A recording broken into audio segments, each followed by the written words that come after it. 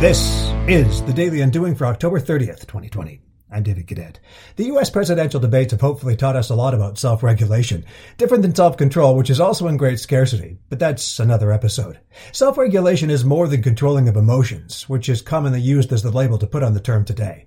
I prefer the definition from Dr. Stephen Stosny, which I read in Psychology Today, who called self-regulation a behavior to act in your long-term best interest consistent with your deepest values.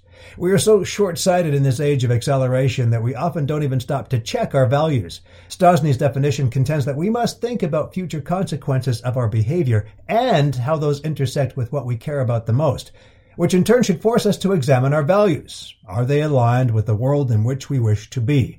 And suddenly we're quoting Gandhi today on the Daily Undoing.